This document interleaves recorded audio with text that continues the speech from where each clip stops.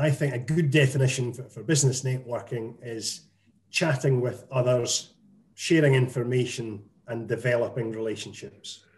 I believe it's for everyone that is in business. And there are multiple benefits. It's not just trying to develop new business opportunities, even though that's very important. It's also finding out intel, spreading key messages. It's for education as well. Potential suppliers also can be very effective for job seekers. So a whole number of different benefits that come from good networking, as well as that, yes, perhaps the most important one, the chance to win more business.